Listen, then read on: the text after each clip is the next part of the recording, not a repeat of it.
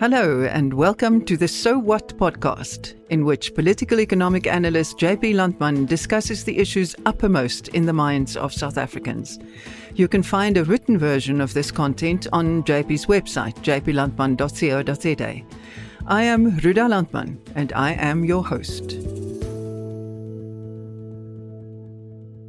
These first few recordings were done at our dining room table, but we will soon be moving into a studio. Hello, and a very warm welcome, as always, to another recording which goes with JP's latest newsletter. This one dated the 1st of August 2022, and the title, Electricity Green is the New Gold. We're going to do this in two sections because it is a much longer newsletter than usual, and it has so much information in it that we're going to split it up. So this is part one of this recording. JP, I think before we get to the major thrust of this newsletter, we have to go back to the elephant in the room, and that is load shedding. The moment we talk about electricity, that is what is in all of our minds. So how do you see it? When will we be rid of this horrific thing that has been hanging over us for so long? Indeed, it is the big elephant in the room, and it is the big constraint holding South Africa back. No question about that. It is our biggest crisis. The short answer today is, I think, towards the end of 2024. It means 2.5 years from now. Why do I say that? Well, it is now beyond all doubt that we need 6,000 megawatts or 6 gigawatts, if you want to talk like that, of additional capacity that must be installed, additional capacity that must be created to avoid load shedding. Eskom is not capable of meeting that 6,000 megawatt deficit or shortfall. So as soon as the 6,000 megawatts are installed, then load shedding can end. If you look at what's currently going on, with all the decisions that have been taken up to date, about 14,000 megawatts of electricity, mainly renewable electricity, have been procured and are in the process of being set up.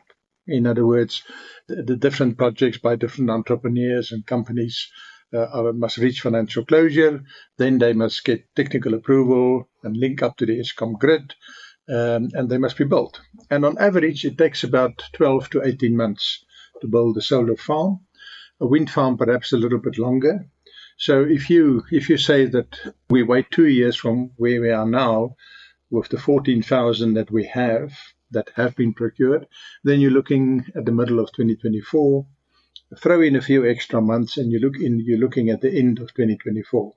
So I think there's a very good chance that by the end of 2024, the country will be able to produce from a variety of sources the electricity that it needs, and that will end load shedding.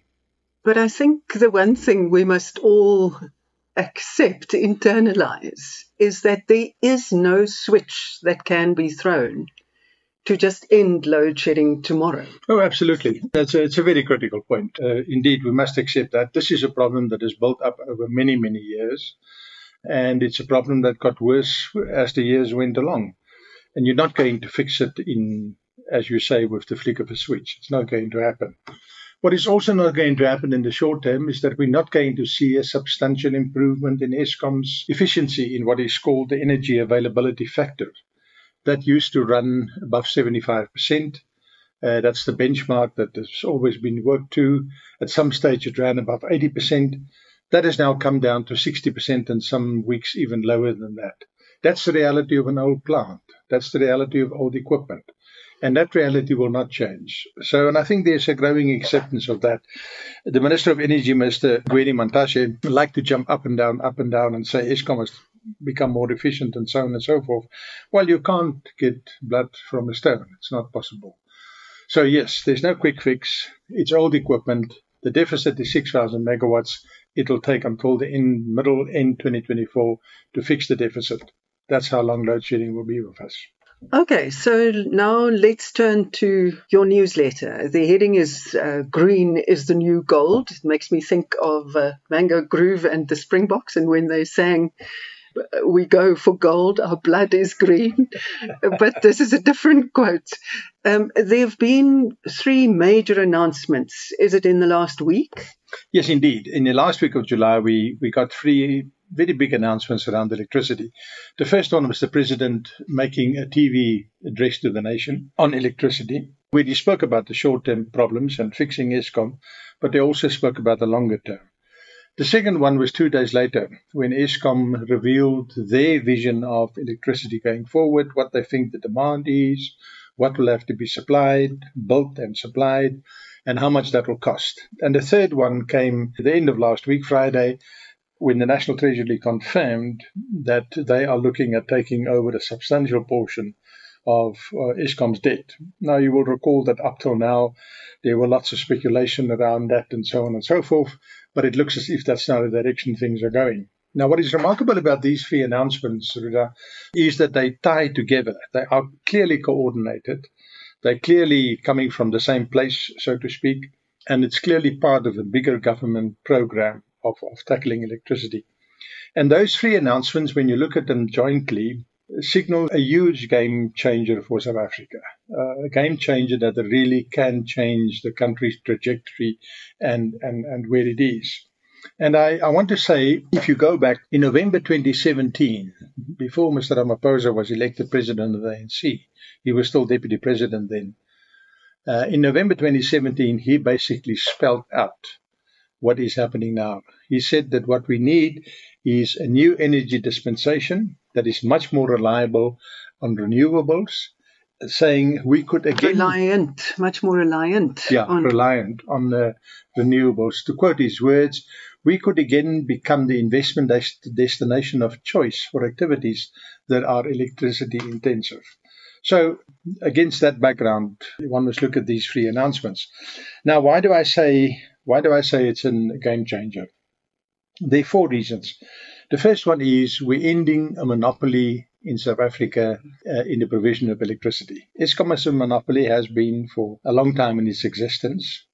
It provides most of South Africa's electricity. It has been a state-run monopoly. For a long time it was successful, and then it has become, for a variety of reasons, unsuccessful. And what's happening in this change is not just that you're trying to make an unsuccessful company successful. What's happening with this change is that we're moving from a monopoly electricity market to a free market in electricity, where a variety of producers and consumers can buy and sell electricity as they see fit, at prices that they negotiated amongst themselves. This is the modern trend in electricity, modern as in about 20, 30 years old. We have not followed that modern trend. We will now follow it with this change. It's a dispensation which is used in many countries, from the Netherlands to China, and it's successful. So that's the first thing. We're moving from a state-run monopoly industry to an industry that's opened up for competition, opened up to the private sector, and basically giving us the benefit of competition. The second reason why it is a game changer for South Africa is that we will be moving from a coal-based electricity system to a system that is largely reliant on solar, wind, and gas. Now, this will not happen overnight. Again, it's not a switch that can be flicked, but it will play out over the next 10 years. The role that coal is playing in providing our energy, which is 3/4 of our energy needs being satisfied from there, that role will drop to below 50% by 2030. And after 2030, it will drop down further. We will still use coal for a long time. Medupi and Kusile, those 2 big power stations, are coal-fired. They're new. They will run for the next 40 years. They must in any case run, because you've got to pay back the loans of the money that you borrowed to build them. But they're coal-fired, and we'll use them for a long time. But I don't think South Africa will see again a new coal-fired power station. Not a big one, and also not a small one. The whole world is moving against coal-fired power stations, also the banks, and they will not finance it. So that on which South Africa's electricity system was built, i.e. cheap coal, will now be replaced by solar, gas, wind. It's a completely different ballgame. Now that changeover will require enormous investment. Wind farm doesn't come for free. A solar farm doesn't come for free. The transmission lines don't come for free. And Eskom, and this is where the Eskom numbers come in, Eskom has calculated that up till 2030, South Africa will need about 50,000 megawatts of new capacity, solar, gas, wind. And that'll cost the best part of R1 trillion. It's an enormous amount of money if you bear in mind that our economy is about a R6 trillion economy. So R1 trillion of investment in one industry is an enormous amount of money. Then there's more money needed for transmission lines, for new substations and so on. So you'll probably end with investment of about 1.2 trillion between now, 2022, and 2030. And most of that money, in fact, probably all of that money, will come from either the private sector or concessional funding. There will be very little state money in that amount of 1.2 trillion. So a huge investment opportunity for the country. Huge ability to create jobs, particularly in rural areas of South Africa. One doesn't find solar plants in cities, and you don't find wind farms in cities. It is out in the rural areas. And that's where we need jobs, and that's where we need development. And the fourth reason why I think it's a game changer is that this massive swing from coal to renewables, this massive new investment in renewables infrastructure, this breaking up of the monopoly, and allowing the free market in electricity to develop, will bring with it industrialization possibilities and benefits. You have to manufacture a lot of solar panels. You have to manufacture a lot of batteries, cables, transmission lines. Now, some of that can be done here. A lot of it cannot be done here. But you can do parts. You can do portions of these products. And I quote two examples in the written piece. The one is the Swedish company Polarium. They specialize in battery storage systems. And they've got two factories in the world, one in Mexico and one in Vietnam. A Swedish company having factories there. They've now put up a battery manufacturing facility, storing and battery facility in Montague Gardens in Cape Town. And then the mining company Bushveld Minerals want to be more than a mining company, and they're putting up a huge battery and electrolyzers factory in East London. So these are examples of industrialization benefits that can flow from energy. And that is, for me, in line with our history. If you look back at South Africa's economic history, what made us a modern economy? Well, it was the discovery of first diamonds and then gold. Actually copper and then diamonds and then gold and later on other minerals. Our entire industrial and financial system was germed, if you want, by the discovery of precious metals and minerals. And I think the same thing is going to happen again. This enormous investment that we have to make in renewables will be like the discovery of gold or diamonds. And that's why the title of this piece is Green is the New Gold. And in fact, it's a formulation that the president himself used. He said that our energy program is a case of green is the new gold.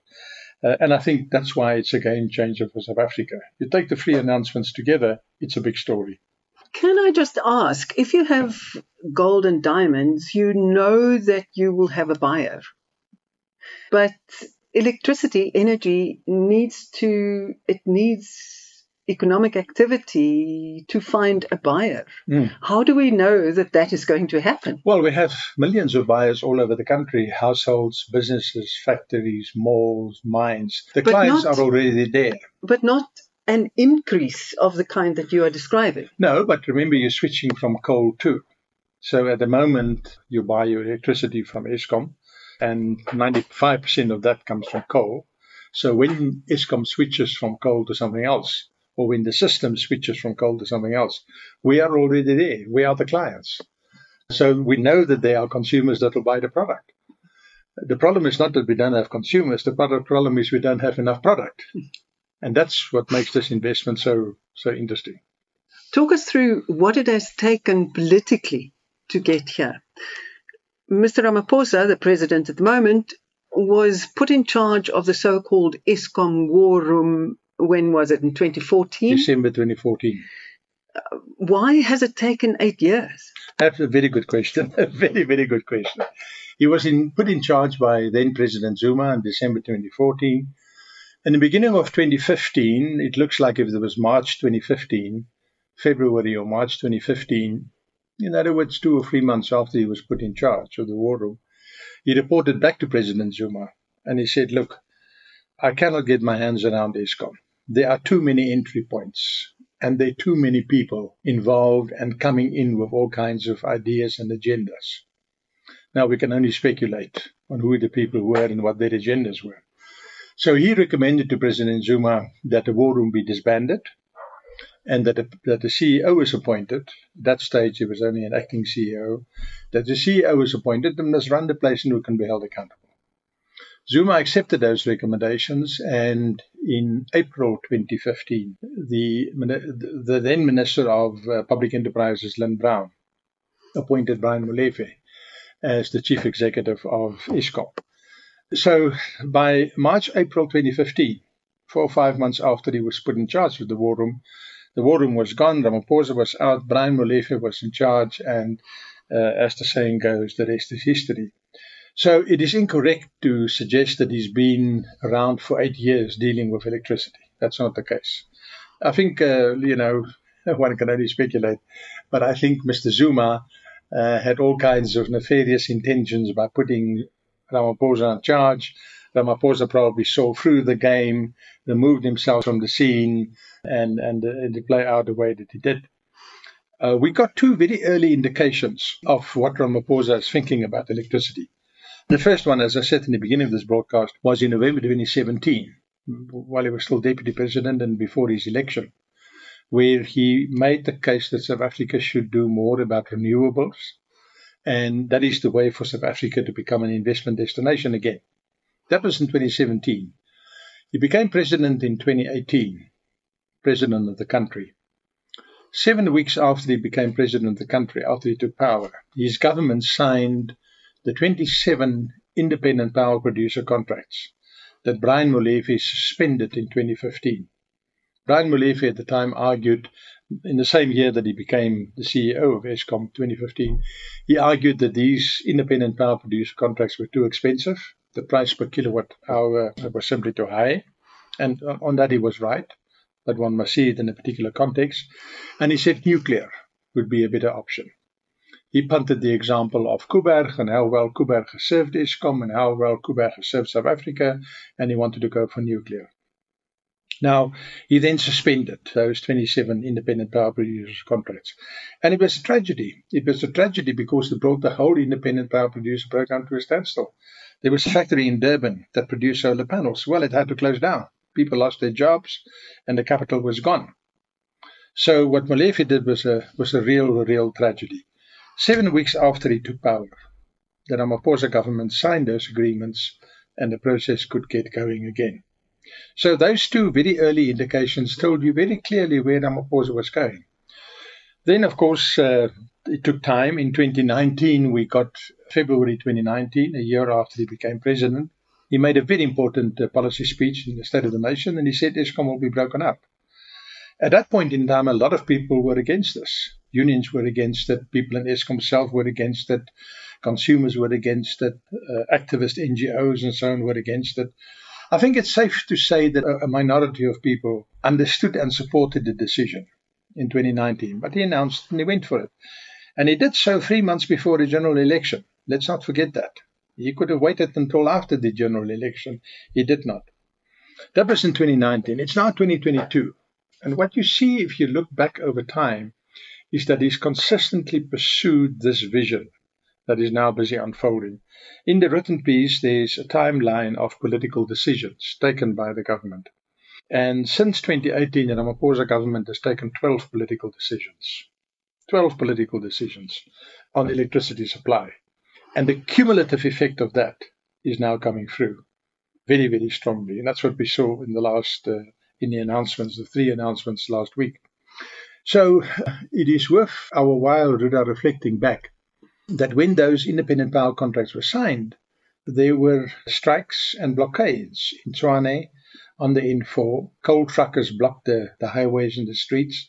Nobody could move. And they did that not once, but more than once.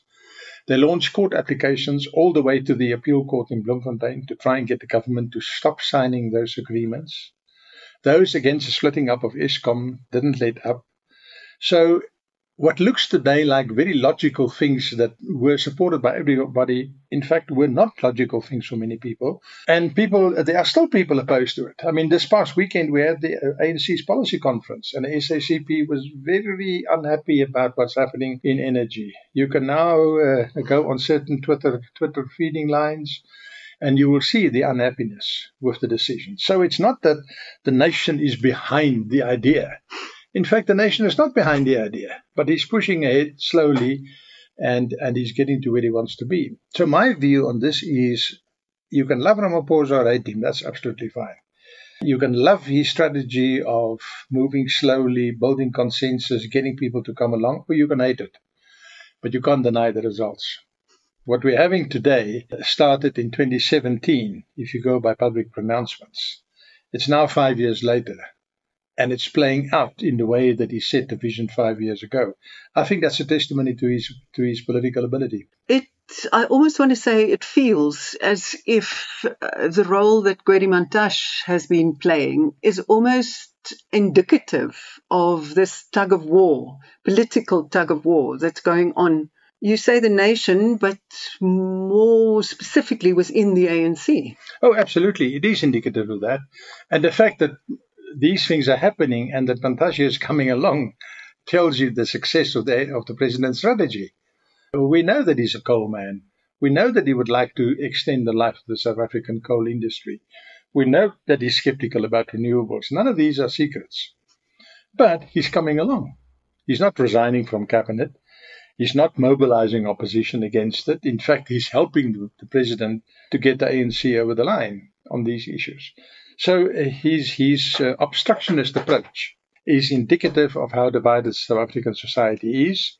And the fact that the president is bringing him along is indicative of the success of the president's approach and strategy. And that's why I say you can love Ramaphosa or hate him, but you can't deny the results. Okay, let's break this recording here, simply because it gets too long. Yes. And then we'll make a second episode to cover what looks to me like frequently asked questions. Will it be implemented? How much of the IRP 2019 has been implemented? And is that an indication of the future of what's happening now or not? Eskom's debt. What about Eskom's debt? So let's do that in a separate package. So for the moment, thank you very much and goodbye. Thank you for listening to the So What podcast. If you enjoy this content, please don't forget to leave a review and a rating, and please consider subscribing so you don't miss any future episodes. Also, tell your friends. Remember, you can find a written version of all JP's content at jplandman.co.za.